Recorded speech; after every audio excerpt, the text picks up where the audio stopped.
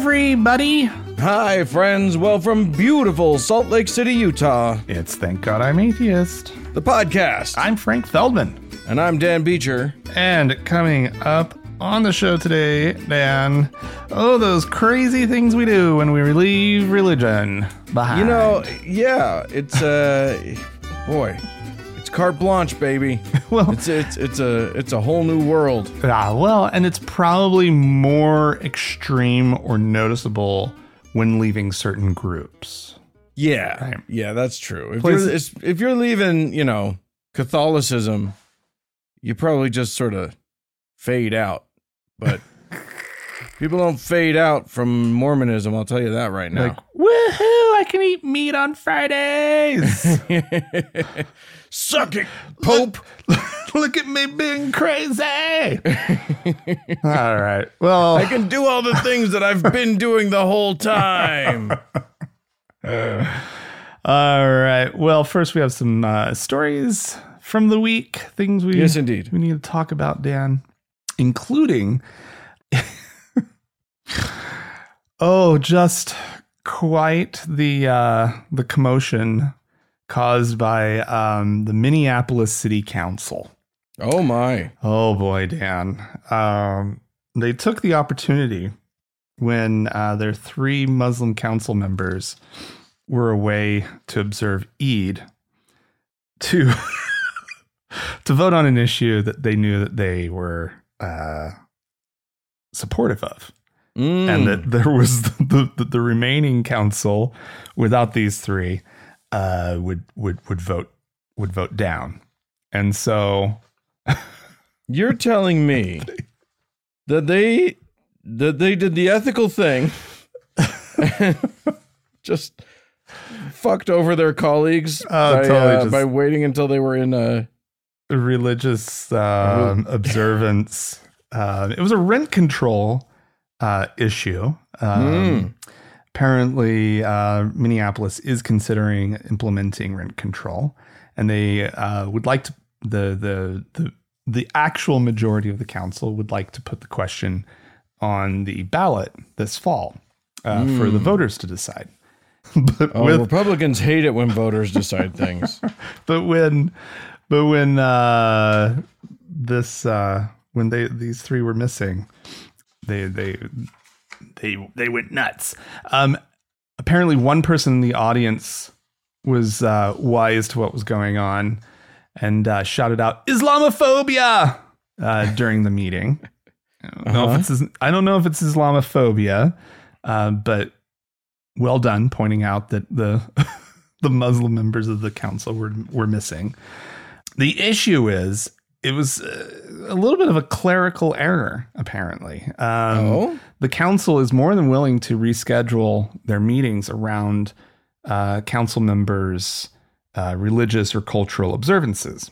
And so this one might actually fall a little bit on the 3 Muslim members of the council because last year they decided to hold the council meeting on Wednesday to accommodate Eid. Okay. Because it had been predicted to fall on Thursday. However, Muslim holidays apparently are so slippery in their scheduling. That's right. That's right. Yeah. Like saying, hey, we'll do it on Wednesday instead of Thursday is no guarantee. Yeah. If you're that far in advance. Yeah. Which is insane because don't we know the motions of the stars and the heavenly bodies more accurately than this? But we refuse to tell the Muslims about it. And so they can't know. because they must have sort of realized the error at some point, but nobody alerted the clerk's office to reschedule it. And then by the time people did bring up the issue, it was too late to reschedule it. I'm going to need you to stop victim blaming here. What? That's not what it's I'm not doing. their fault that their dumb holiday moves around. It's not specifically their fault, but you really can't expect the rest of us to just accommodate it. So if it's so capricious right? The scheduling of this thing. Yeah. That's tricky, but still, okay. So the thing fell on the day that they weren't expecting it to. The scheduling got all messed up. It doesn't make it ethical or okay for the rest of the body to like slip in a vote that they know they would lose otherwise, just because, you know, there was a scheduling error. Ooh, quick, take advantage of that. I love it. I'm sorry. Like, yeah, you're right. It's probably not the ethical thing to do. There's a certain amount of like, how much do we have to bend over backward to accommodate, you know, religious accommodations? Yeah. Right. Well, and here's one where they were trying to accommodate. The people who were affected didn't alert them in time, right? And so what do you do? Right? Well, I will say this. Had these been Christians who had miscalculated their whatever and like it had worked out like this, they'd be suing. That would be in the Supreme Court tomorrow if this were Christians. Because they believe that everything needs to operate based on how they think it should operate. So, frankly, I have some sympathy for the Muslims in this case, just because they clearly would not get the consideration that Christians in the same situation would get. They could sue. Yeah, that'd go great. Why not? Because Christians are the only ones who get anything done in our current judicial system. You know that. I don't know. Like, I think they should do it. Okay. If it's I mean, maybe they should. I don't know I don't know if there's any legal basis for them to sue. I don't think there probably is. I'm just saying that if they were Christians, they would sue regardless of legal basis and probably win at that. All right. I'm going to take us to Arkansas, where a familiar name is the governor thereof. That's Sarah Huckabee Sanders. She's a peach. And she made sure to do a thing. You know, it's the perennial back and forth. It's the grandstanding. It's the thing. She had her kids, theoretically. This is a dubious claim. She says her kids made this beautiful chalk art thing in front of the governor's mansion on the driveway to the governor's mansion. Okay. It looks way too good for her kids to have done this. This was not done by her kids. Okay. This was clearly taped out. It's like a mosaic, like a stained glass mosaic thing. Oh. That was taped out perfectly. Oh. There's no way the kids did this. The kids may have like helped a little bit, but there's no way the kids did this. Anyway, right in smack dab in the middle of this stained glass looking thing is a cross. Real big old cross. Okay. So, you know, that's not awesome. Like, you know, that's a very clear statement that I favor one religion here.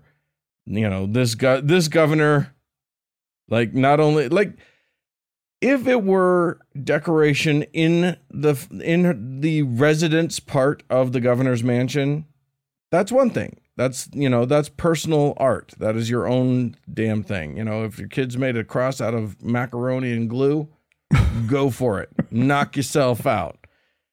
But this is in the, like, public space leading into where someone would go if they had a meeting with the governor. You know what I mean? Like this, there are public events that happen at this place. So, Americans United for the Separation of Church and State sent a letter to Governor Sanders, just sort of nicely explaining that, no, that's not acceptable. That is the people's house. They own it. She doesn't care. Oh, not only does she not care, this is exactly what she wanted. Yeah. I mean, they have to send it. Yeah. You know what I mean? Like it's, and they said, you know, you're free to display religious images in private areas of the residence, but a public-facing display in front of an entrance intended, quote, to welcome people to the governor's mansion is plainly on the wrong side of the constitutional line, is what they said.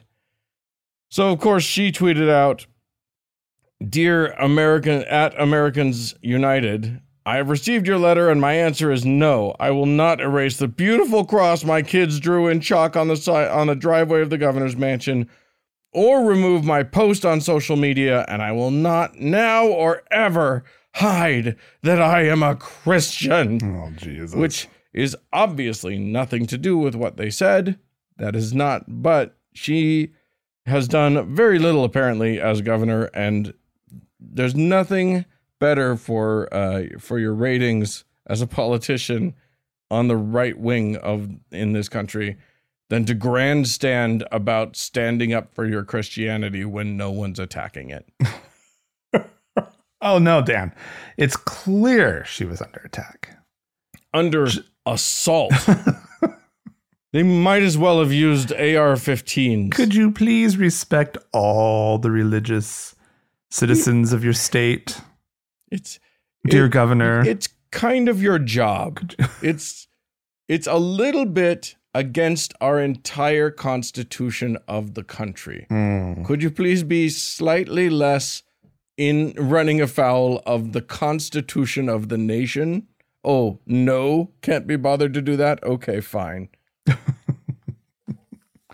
Well, Dan. Yeah. Here's why she should keep the cross. Oh. On the grounds, right? Interesting. And it has to do with the founding of our nation. I'm going to respectfully disagree with you, Dan, about... I don't think you are. You've never respectfully disagreed with me in your How life. How dare you? And I'm going to take the side of one Mr. Senator Josh Hawley, Dan. Oh, I think you should take his side. That's he doesn't have enough the right side to take. He does not have enough people on his side, Dan. Poor guy. No, this week he is under attack by all of us atheist lefties. Flaming liberals. Ooh, it's awful because he tweeted out a quote attributed to Patrick Henry. He's famous for the line, "Give me liberty or give me death." You'll recall the one of the founders of this country.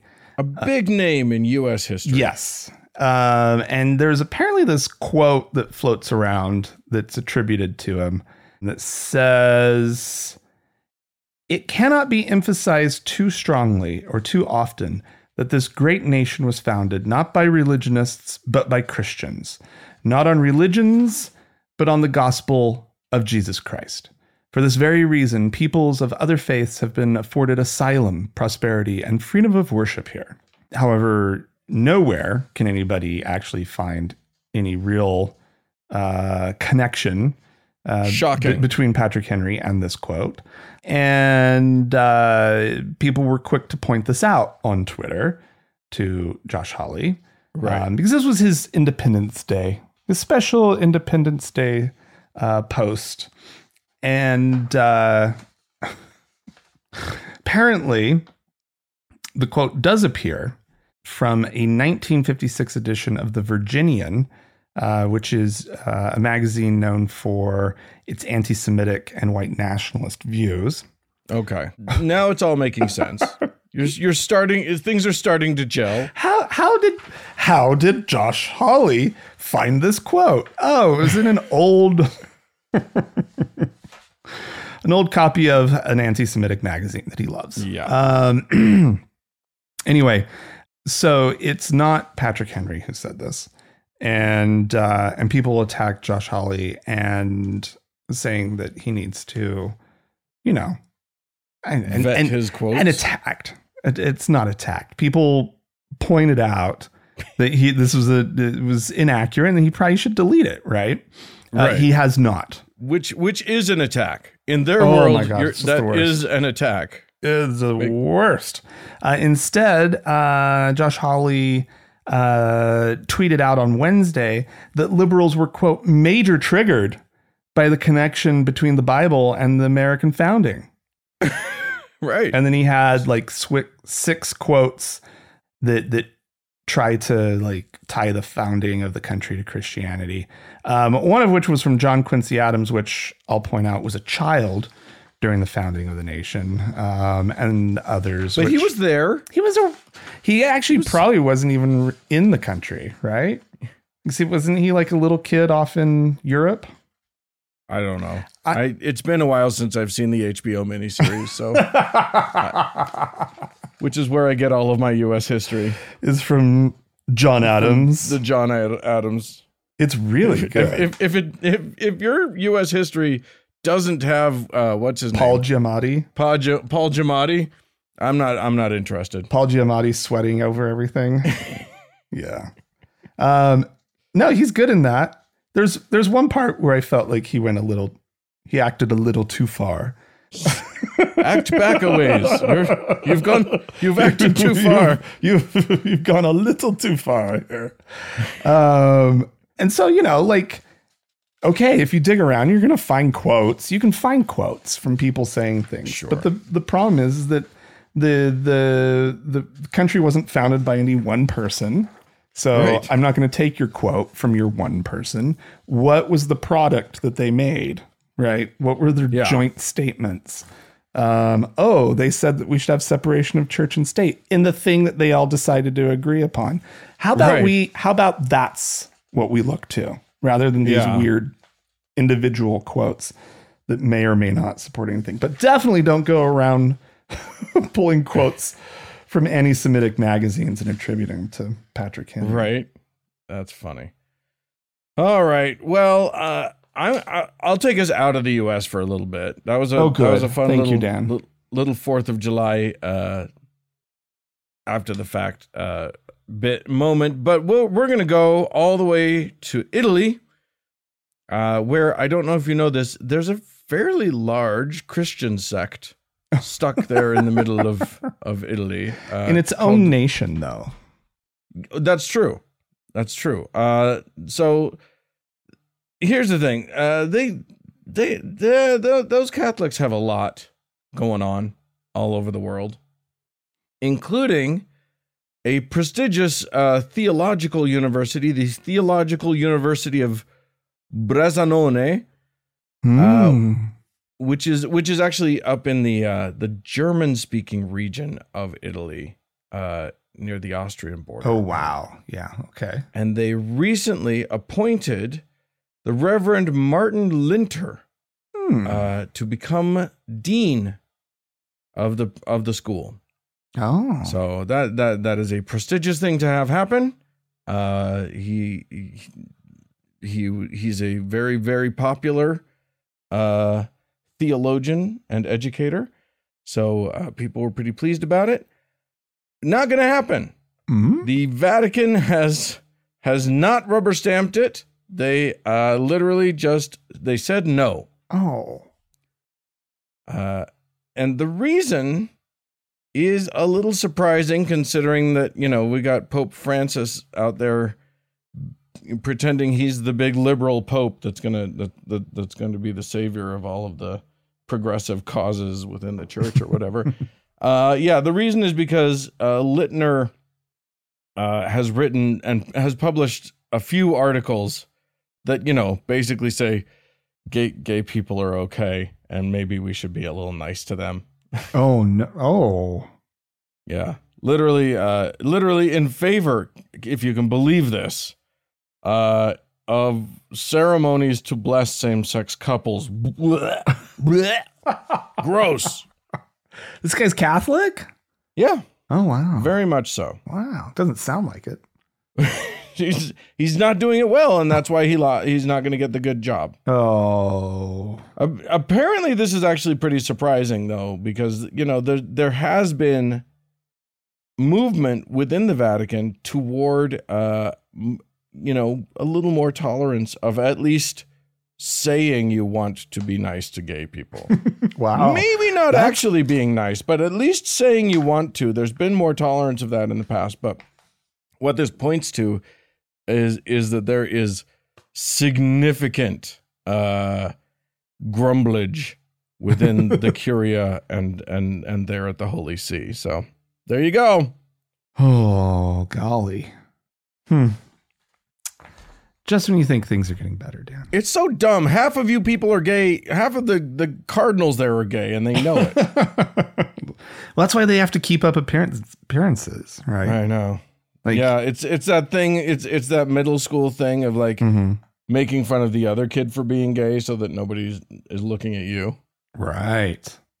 Oh, yeah. Middle school, Dan. And or adulthood. And or the Catholic Church. And or the Vatican. All right. Well, here's a bunch of middle schoolers who shouldn't be running a country. The Taliban. Yes. They should not be. Because women are icky. Girls are gross. It's the He-Man woman hater club writ large. Indeed. Those little rascals over there in Afghanistan. Oh, that just felt wrong. We hit a point, felt wrong. Yeah, the Taliban, which is how I've decided to say it from now on. It sounds fun. The Taliban. They once again are going back on their promise of a more moderate approach to governing. This go around. But it was so credible when they said that. Yeah, we all believed it. We were all so convinced. Well, the next thing on their list, straighten their crosshairs, beauty salons. Oh. Which is really quite awful. And you can't take off your hijab to go to the beauty salon to have your hair done. Oh no, Dan. It's not that. Because obviously beauty salons are, especially in Afghanistan, are run by women, right? In this part of the world. And offer a lot of women the opportunity to have their own business. That's a problem. Right? Bring in money into their household when perhaps their husband has been injured or is gone. Or maybe they never married in the first place. Because why does it have to all revolve around men? And in fact, this is actually really concerning because of that fact. That this is about women-run businesses. The United Nations on Tuesday said it was engaged with the authorities in Afghanistan to get the ban on beauty salons reversed. Yeah, we'll see how that goes. I'm sure it'll go great. Their statement says this new restriction on women's rights will impact negatively on the economy and contradicts stated support for women entrepreneurship. But the issue, according to Taliban spokesman for the Virtue and Vice Ministry. That's the good one. Of all the ministries, that's the best one. Oh, it sounds fun. These are the services that salons offer that he says goes against Islam. They include eyebrow shaping. The use of other people's hair to augment a woman's natural hair. Oh, interesting. The application of makeup, Dan, which apparently can interfere with the absorption of water when you enter the mosque, right? You have to. There's ablution. It would interfere with the ablutions required before offering prayers. It says. Okay. And I read another article that said it was about the water absorbing into the skin. And so you can't have makeup because that's going to stop that potentially, which seems really bad. And that's all they had to say. They don't need to make up this stuff about, eyebrow shaping, right? Look, the point is, the guys at the top want to have the only pretty wives in the land. They want to be able to have an exclusive on that. Yeah. Apparently, also, this was stated, salons cause economic stress, Dan, on grooms' families who are required by custom to pay for the pre-wedding salon visit by the bride and her close female relatives. So they're looking out for these poor grooms, right? It's an economic question. It truly is. They and figured it out. That's what's important here, is not women's ability to support themselves in one of the few ways that could possibly still exist, right. In Afghanistan. Nope. Man. They're ending it. No more beauty salons. Well, there you go. If you want to feel pretty, I guess that's where not to go. Well, yeah. I mean, that's also just where not to go. Like, don't go to Afghanistan. I mean, isn't it enough that they have to wear burqas? Yeah. Right? Like I mean, to some extent, how would they know? Like, they may be, you may be able to get away with it. I don't think they've gotten to burqa level yet. Have they? Okay. I think it's still just like really, really, really strict covering.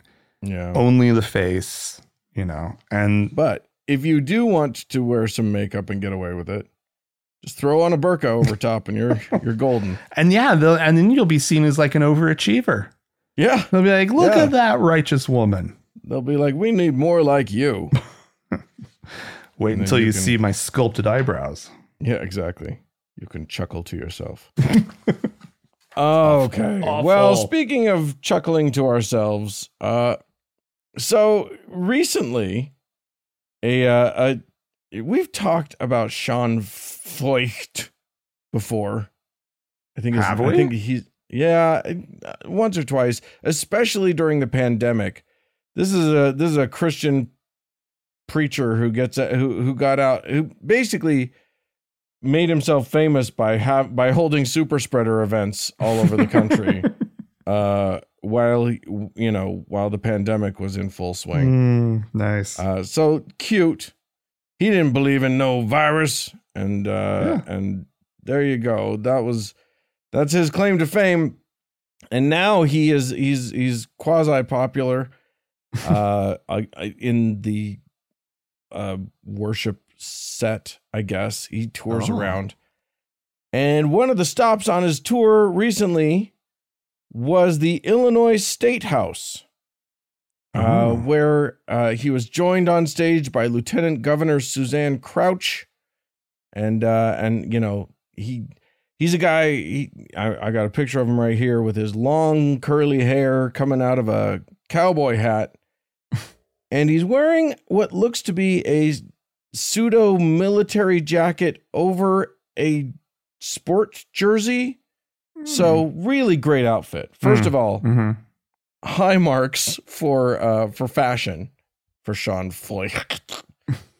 But yes, he did a whole, he's got a guitar, he's got a whole band, he did a whole concert thing. He does a whole thing. Well, hot on the heels of that, another band has decided that they want to go to the Capitol as well.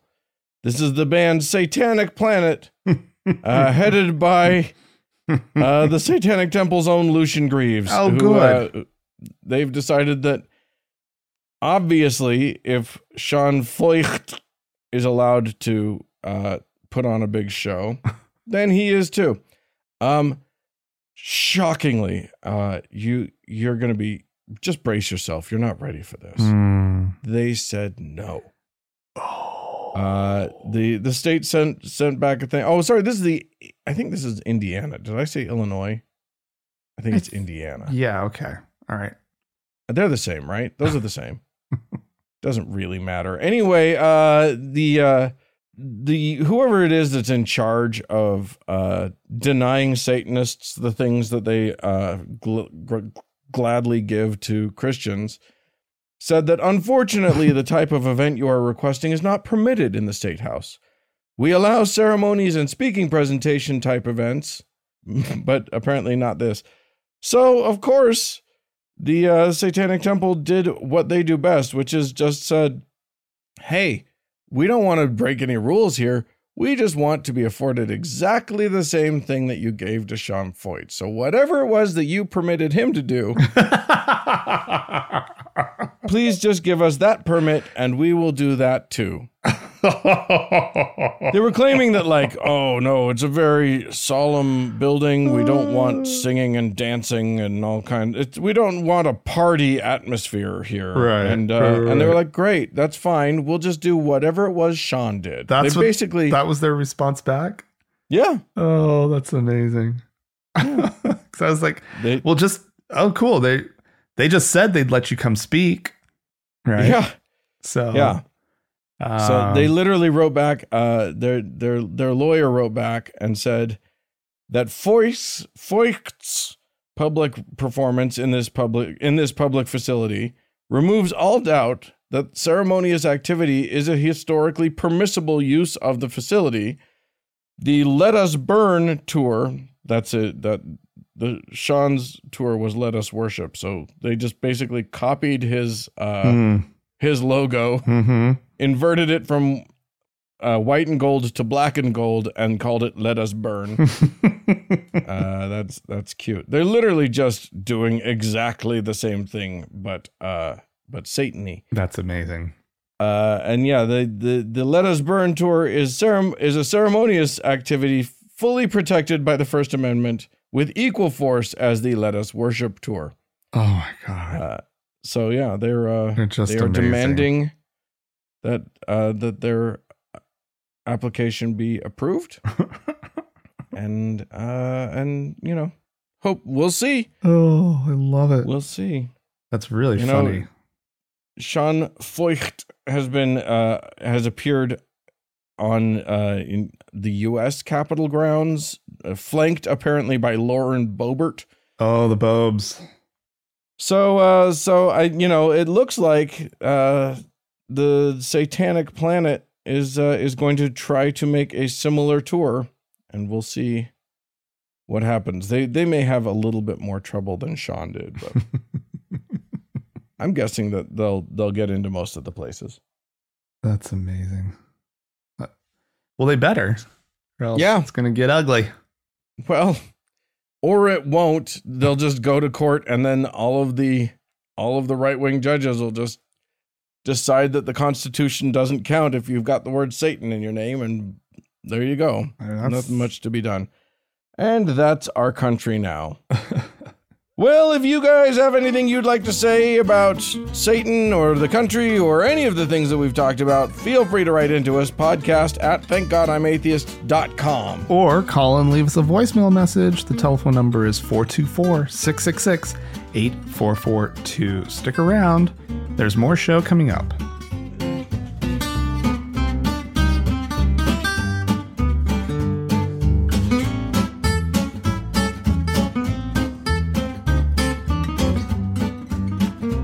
Well, Frank, Dan, we were just talking about Sean Foyt and his ventures onto the U.S. Capitol. I decided we're going to play a clip of him talking about those exact ventures because he's bragging about the things that he did there, and my eyebrow actually raised a little bit on this one. Okay, so let's take a listen. I am coming as a spy that has probably been to more cities than maybe anyone in America in the last 3 years, and I'm here to tell you, yeah, the people are big, the principalities are big, but the fruit is amazing. The salvations, the testimonies, the healings, the miracles, the breakthrough. I mean, it is things that I never dreamed I would see in my lifetime. And I've been all over the world, and what we're seeing right now in America, I mean, I literally just got back from worshiping, praying, prophesying, taking communion in the U.S. Capitol Rotunda. We transformed that rotunda. This is our second time we did it. We snuck in with cellos, violins, guitars. Members of Congress help us sneak it all in.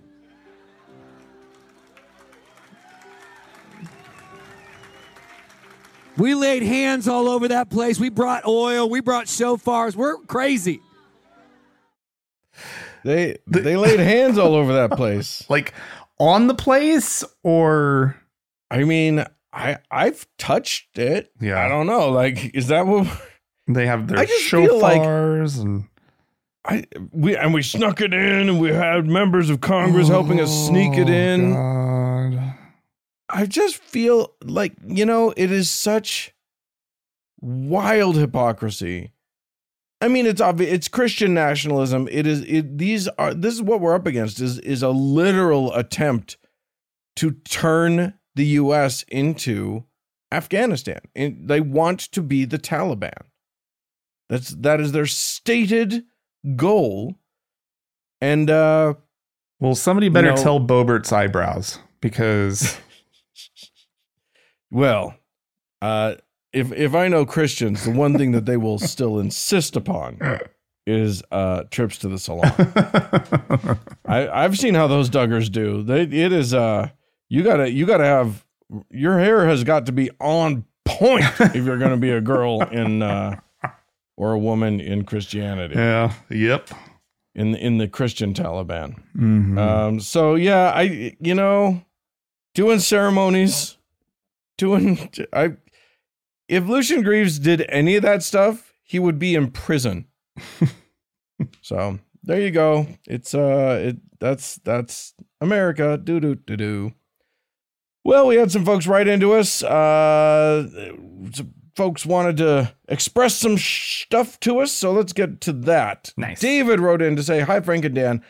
I love your show. Regarding the post office case at the Supreme Court, you'll recall, Frank, that this was a letter carrier who sued because he didn't want to work on Sundays for religious reasons. Right. I look at this, David. I look at it less as a religious issue and more as a workers' rights issue. As such, I have a bias toward workers' rights. You reason that it is not right for the post office to make concessions to the religious, that we atheists will have to pick up the slack for the religious who take days off. But that was the same reasoning used by employers and the childless against those who sought paternity and maternity leave. And it was also the same reasoning used against having women in the workplace, who would take up the slack when they were absent every month due to their periods. We as progressives, and most atheists are progressive, I think, should support whatever gains we workers are able to wrestle from our employers, who are always loath to grant even the slightest concession to compassion and decency. We owe it to our fellow workers, even if they hold to Bronze Age views that we find ridiculous. So there you go. I don't know. I don't take a strong stance on this one way or the other. I'm just glad that I don't have to have an employer at this moment in my life. There you go. Yeah, I mean, I'm all for workers' rights. I don't have a strong feeling about it, other than maybe if you have to work on an unpopular day, maybe you should get paid a little more. I don't know. Sure. That's a thing of value that a worker holds. They should be able to get paid for it. All right, this is from someone signing themselves as a soldotro. Oh. Soldotro. I'm going to pronounce it that fancy way. Yeah, I love it. Hey, Frank and Dan. I spent more than 20 years in Germany, and my German friends told me that the reason for the church tax is for upkeep of all the historical cathedrals and churches because the government can't afford to do it, and tourist money isn't enough to cover the costs. I understand the cost offset, but when it's forced, it's not right. Seeing how much goes into upkeep for my less than 30-year-old home, I imagine a 500-year-old cathedral would probably take a lot of money to maintain. Thank you for your podcast. Yeah, I mean, I get that it takes a lot. If only these cathedrals were connected to an organization that was like flush with a lot of money. Without needing some sort of weird tax. Yeah. That's what you're saying. Yeah. I don't. Why is the state taking care? Like I get that. Like there's heritage there, and church. Cathedrals are pretty and interesting, but that's not. Either the government needs to, handle it. Here's a question for me. It's just weird. Just yeah. What's your question? Oh, just like if in a country like Germany where there's like, this tax that they're getting, what level of direct donation are they expecting? Like I'm assuming the plate is still being passed around because whatever they're getting is probably, it's never enough, whatever it is. But I would assume that people also would probably tend to give less directly, right? Like, don't you think? I would feel like, well, maybe. I already gave it the office, right? Like, yeah. Oh, yeah. Like you're not. If I'm getting the church tax, I'm sure as fuck not putting anything on the collection plate, right? But I bet it's still going around. I'd love to know actually if it's still going around. But yeah, like I just think that like, okay, they've got old buildings that need to be kept up if that's what the rationale is. Not all of these things probably need to be kept up. Right. Right. Like not all of them are going to be great historical, important buildings. Right. You'll need to keep all your local parishes. Right. Like if you're hemorrhaging members, like you're going to have to give up a few buildings. Here's the other thing. And I suspect that a lot of these are like, if the government's footing the bill for this, it's not because the church owns them. It's because, they've come into the hands of the government because the church, not unlike Notre Dame in Paris, which is not owned by the church. It is owned by the government. I just wonder, maybe you have to convert some of these things to music venues or to something, you know what I mean? Like keep the shell. That's cool. Keep the history, put a plaque up there, figure it out. But like, maybe that's a coffee shop now. If you can't afford to maintain it, but maybe you need to look at some different models. That's all I'm saying. Yeah, there you go. We have some folks to thank. I'm going to start us off. Troy, thank you so much. Troy is now a deacon in our not church that has not powers that we can not just bestow upon people. So congratulations, Troy, for your for getting some magic that doesn't work from us. Well done. And we have a new patron over on Patreon, Dan. Great. A new prophet, seer, and revelator, Woke Boomer. Oh, nice. So, so thank you to the both of you for your support. And if you'd like to join them, please do so. Go to our website, thankgodimatheist.com, and click on the support tab. And as always, Dan, we have our top donor to thank, our Lord and Savior, Dave S. Sweet. More show coming up.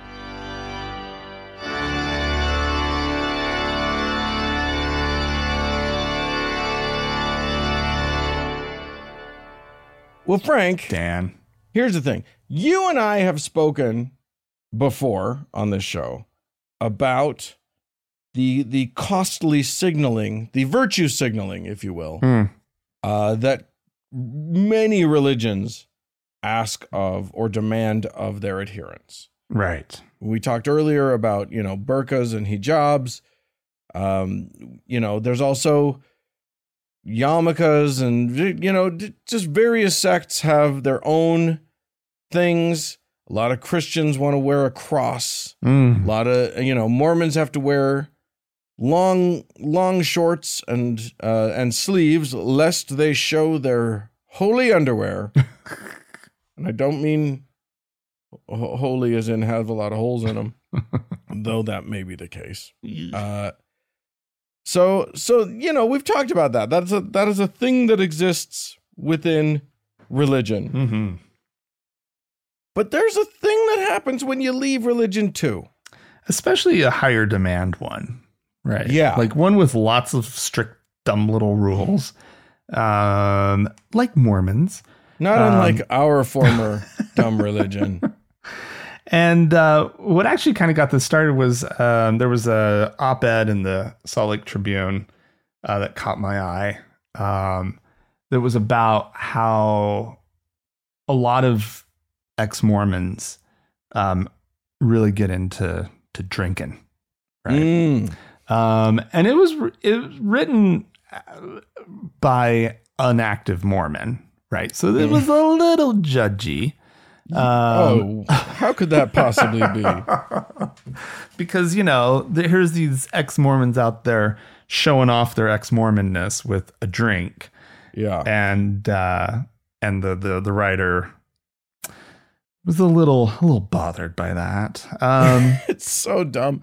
People, man, Mormons' takes on what ex-Mormons are doing, like when you're in and you're looking out, yeah, they literally have no clue. Yeah, what's in our hearts, what's going on. They don't ask questions. It's not like they ask anybody any goddamn thing. They believe they know what's happening 100%. They are certain of it. It's not the worst written thing in the world. She's not just awful. And she does actually, she states a lot of real facts about alcohol, right? Like, and there's a lot of studies and whatnot that, that sort of counteract that whole idea of like a glass of wine is actually healthy for you. There's a lot of people saying that may not be actually the case now. And right. So forth and so on. There have been headlines saying that no amount of alcohol is actually safe or healthy or whatnot. But and she cites that stuff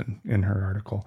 But the idea is that like when you leave Mormonism, like that first cup of coffee, right, or that first sip of alcohol, right, yeah. like these are really big moments because you've been told your entire life that these simple little things, they're not going to send you to hell, right? But you're not going to the top levels of heaven, of Mormon heaven, right? Yeah, you get the distinct sense that this is about as evil as you could be. Yeah. Like, it's God help you should you smoke a cigarette. Or if you know what I mean? Like, right. You take that sip of coffee. That's that is the devil's juice right there. That'll send you right down. Coffee. It is so absurd. And when you try to make them break, by the way, what's delightful is you think it's about caffeine, but no, it's not about caffeine because you could do soda, but it's about hot drinks. But it's not about, hot chocolate. That doesn't count because it's about brewed drinks. But it's not about brewed drinks because also it's not hot because you can't do iced tea or iced coffee either. But it's not, but wait, hang on. Right. I think, trust me, they don't understand it either. Right. Eventually their minds just sort of knot up and then they just say, no, it's the worst thing to drink coffee. Well, and I do love that this article was an active Mormon who, we should say an active Brighamite, because they're the only ones of the Mormon movement that actually have this prohibition, right? Like, really? Nobody else took that on? Maybe there's some other little groups somewhere here and there, but like, it started not as a law, right, but as like what was called literally the word of wisdom. Yeah. Like the Community of Christ, they drink alcohol, no big deal. A lot of the independent polygamists, they drink alcohol, right? Yeah. Because they're reading the word of wisdom, right? But anyway, we're kind of straying from Jesus, for crying out loud, drank alcohol. Yeah, well, point that one out to a Mormon and see what happens. But anyway, what we're really talking about though is the signaling and the power of the signaling, right? Of when you're exiting Mormonism specifically, right? Having that drink as sitting in front of you, right? As the communicator to whoever you're trying to communicate it to, whether it's family members, big family dinner out at Applebee's or Chili's, and you got your little drink sitting in front of you. You didn't have to tell Uncle so-and-so. You didn't have to go have that conversation, right? Right. You have stated it. You are not a part of their Mormonism anymore, right? Yeah. And if you don't want it to be a statement, it still is. Right. As a matter of fact, it is there's no ex-Mormon who was raised in a Mormon family, that cares about it, who doesn't you don't just mindlessly order a beer at dinner and then go, oh, interesting, that might have had an effect. No, 100% what it means if you order a beer at dinner. Like, that is going to send ripples throughout the family instantly. Well, especially when you have, your porn shoulders exposed. Yes. And there's a tattoo somewhere on you. Right. Oh my God. Like you might as well have walked straight out of hell. Yeah. You are Satan's minion at that point. But people revel in these things though. Like when I get on I don't do it all the time, but occasionally I'll visit the ex-Mormon subreddit just to see what's going on. What are they concerned about? But they love to post pictures of their markers now, right? Yeah. And they love to post pictures of, they have sort of their beers lined up. That this is my Friday night, and they have 3 different little bottles of craft beer or whatever, right. and because they're getting to, right, and these are the markers, right? This wouldn't matter in so many other communities, but with them it sure does. Yeah, it does, and it's one of the interesting things is that the alcohol industry here in this part of the country, in Utah, Idaho, and thereabouts, loves to play on it. So you've got one of the most popular beers in Utah, microbrewed beers, is Polygamy Porter. Right. And there's Five Wives vodka or distilling. I guess they make other stuff too, but there's High West is a distillery, is a whiskey distillery, and they at one point, just to really stick it into the eye of the Mormon Church, they actually distilled Brigham Young's. This is the second prophet of the Mormon Church, Brigham Young's own recipe for whiskey. Yeah. They called it their Valley Tan, just to point out to the Mormons, dude, this is not how it has always been for you guys. Right. This was, you guys were drinkers at one point and you got weird about it. Yeah. But there's also an interesting thing that happens when people leave the Mormon Church as adults, which is that they were never trained to drink. Yeah. They don't know how drinking works. They didn't grow up watching their parents be moderate. Right. Or not be moderate and see the results of that. They grew up thinking that this was just evil. So I think a lot of times one of two things happens with Mormons. Either A, they literally they drink, they binge drink. They get drunk. They go from A to drunk, and that's how they drink. Or B, it tastes so bad, and they're so unused to the whole thing that they just go, I'm just gonna stay not drinking. Oh, I thought you were the phenomenon of the really crazy sort of intro drinks that people. Oh, well, there's that too. I mean, it's when I remember when I first started drinking, and I could not stand the taste of alcohol. I had never really tasted it until long after I left the church, because it was a while after I left the church before I started drinking. I was in my late 20s before I really started even, socially at all drinking. Mm-hmm. And I had to start, I would go up to a bartender and I would say, I don't know anything about this, but I like my drinks like I like my men, strong and fruity. Right. That was my dopey line. Okay. Just because I wanted it to be very sugary to sort of mask the taste of the alcohol, but I also wanted it to be very strong because I had a very, very high alcohol tolerance, and it was hard for me to feel anything from it. So I just wanted to, Anyway, I've never been a good drinker. I've always been a poor drinker. Now it's just social. I just do it for, because I'm hanging out. Yeah. And that's as it should be. Right. Yeah. Yeah. I mean, I'm not going to pass judgment or anything because I went through my phase. But yeah, like, I think it's good to point out that there's a lot of problem drinking.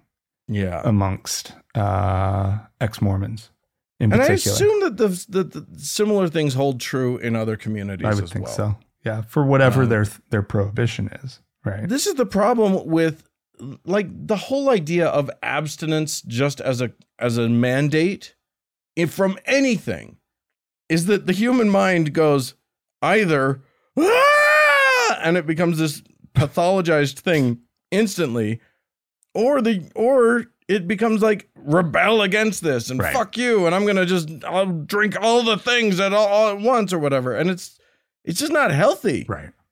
To say you must never, Jesus says you're going to be a bad person if you do X or whatever. Yeah. Abstinence only, sex, abstinence from alcohol. Yeah. Any of that's just such an unhealthy approach. Yeah. And it backfires and it does awful things to people. Yeah. So that's true. There you go. It's funny because Andrea and I are going to go on a trip with Andrea's family, her sisters and their husbands, in a couple weeks. And I'll be darned, we're going to play. I'm going to be ordering some alcohol. This will literally be the first time I'm drinking in front of these people. Oh, and Andrea too. What's that? Andrea as well. Yeah, I'm sure she will. Okay. Wow, that's a big step. Just the siblings, though, not the parents? Just the siblings, not the parents, but it will get back to the parents. They will find out about it. So they all know we drink. They've literally, like, they've been to our house. They've seen our vast collection of various alcohols. Right. As a matter of fact, Andrea's mom loves it when a bottle runs out so that we can she loves the bottles. Yeah, some of the bottles are really pretty. Yeah. So they all know, but it'll still be a moment the first time we drink in front of them, which I think is funny. Isn't that ridiculous? It's so dumb. It's so dumb. So anyway, go out there, drink as pleases you, but maybe cool it. Don't get overboard, and go out and enjoy your lives. If you would like to tell us your experience with the first time your family saw you do whatever the thing is that you're not supposed to do, feel free to write it into us, podcast@thankgodimatheist.com. Or call and tell us about it. The telephone number is 424-666-8442. Yeah, hey, go to the Facebook page if you want to, facebook.com/TGIAtheist. What are you going to do, go to Twitter?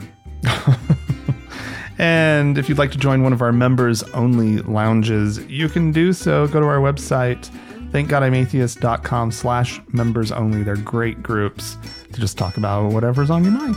Yeah, thanks so much to the Red Rock Hot Club for the use of their music. And thanks to Gordon Johnston for the use of his music. And thanks to all of you for tuning in. We sure do appreciate it. Thanks so much. Bye-bye.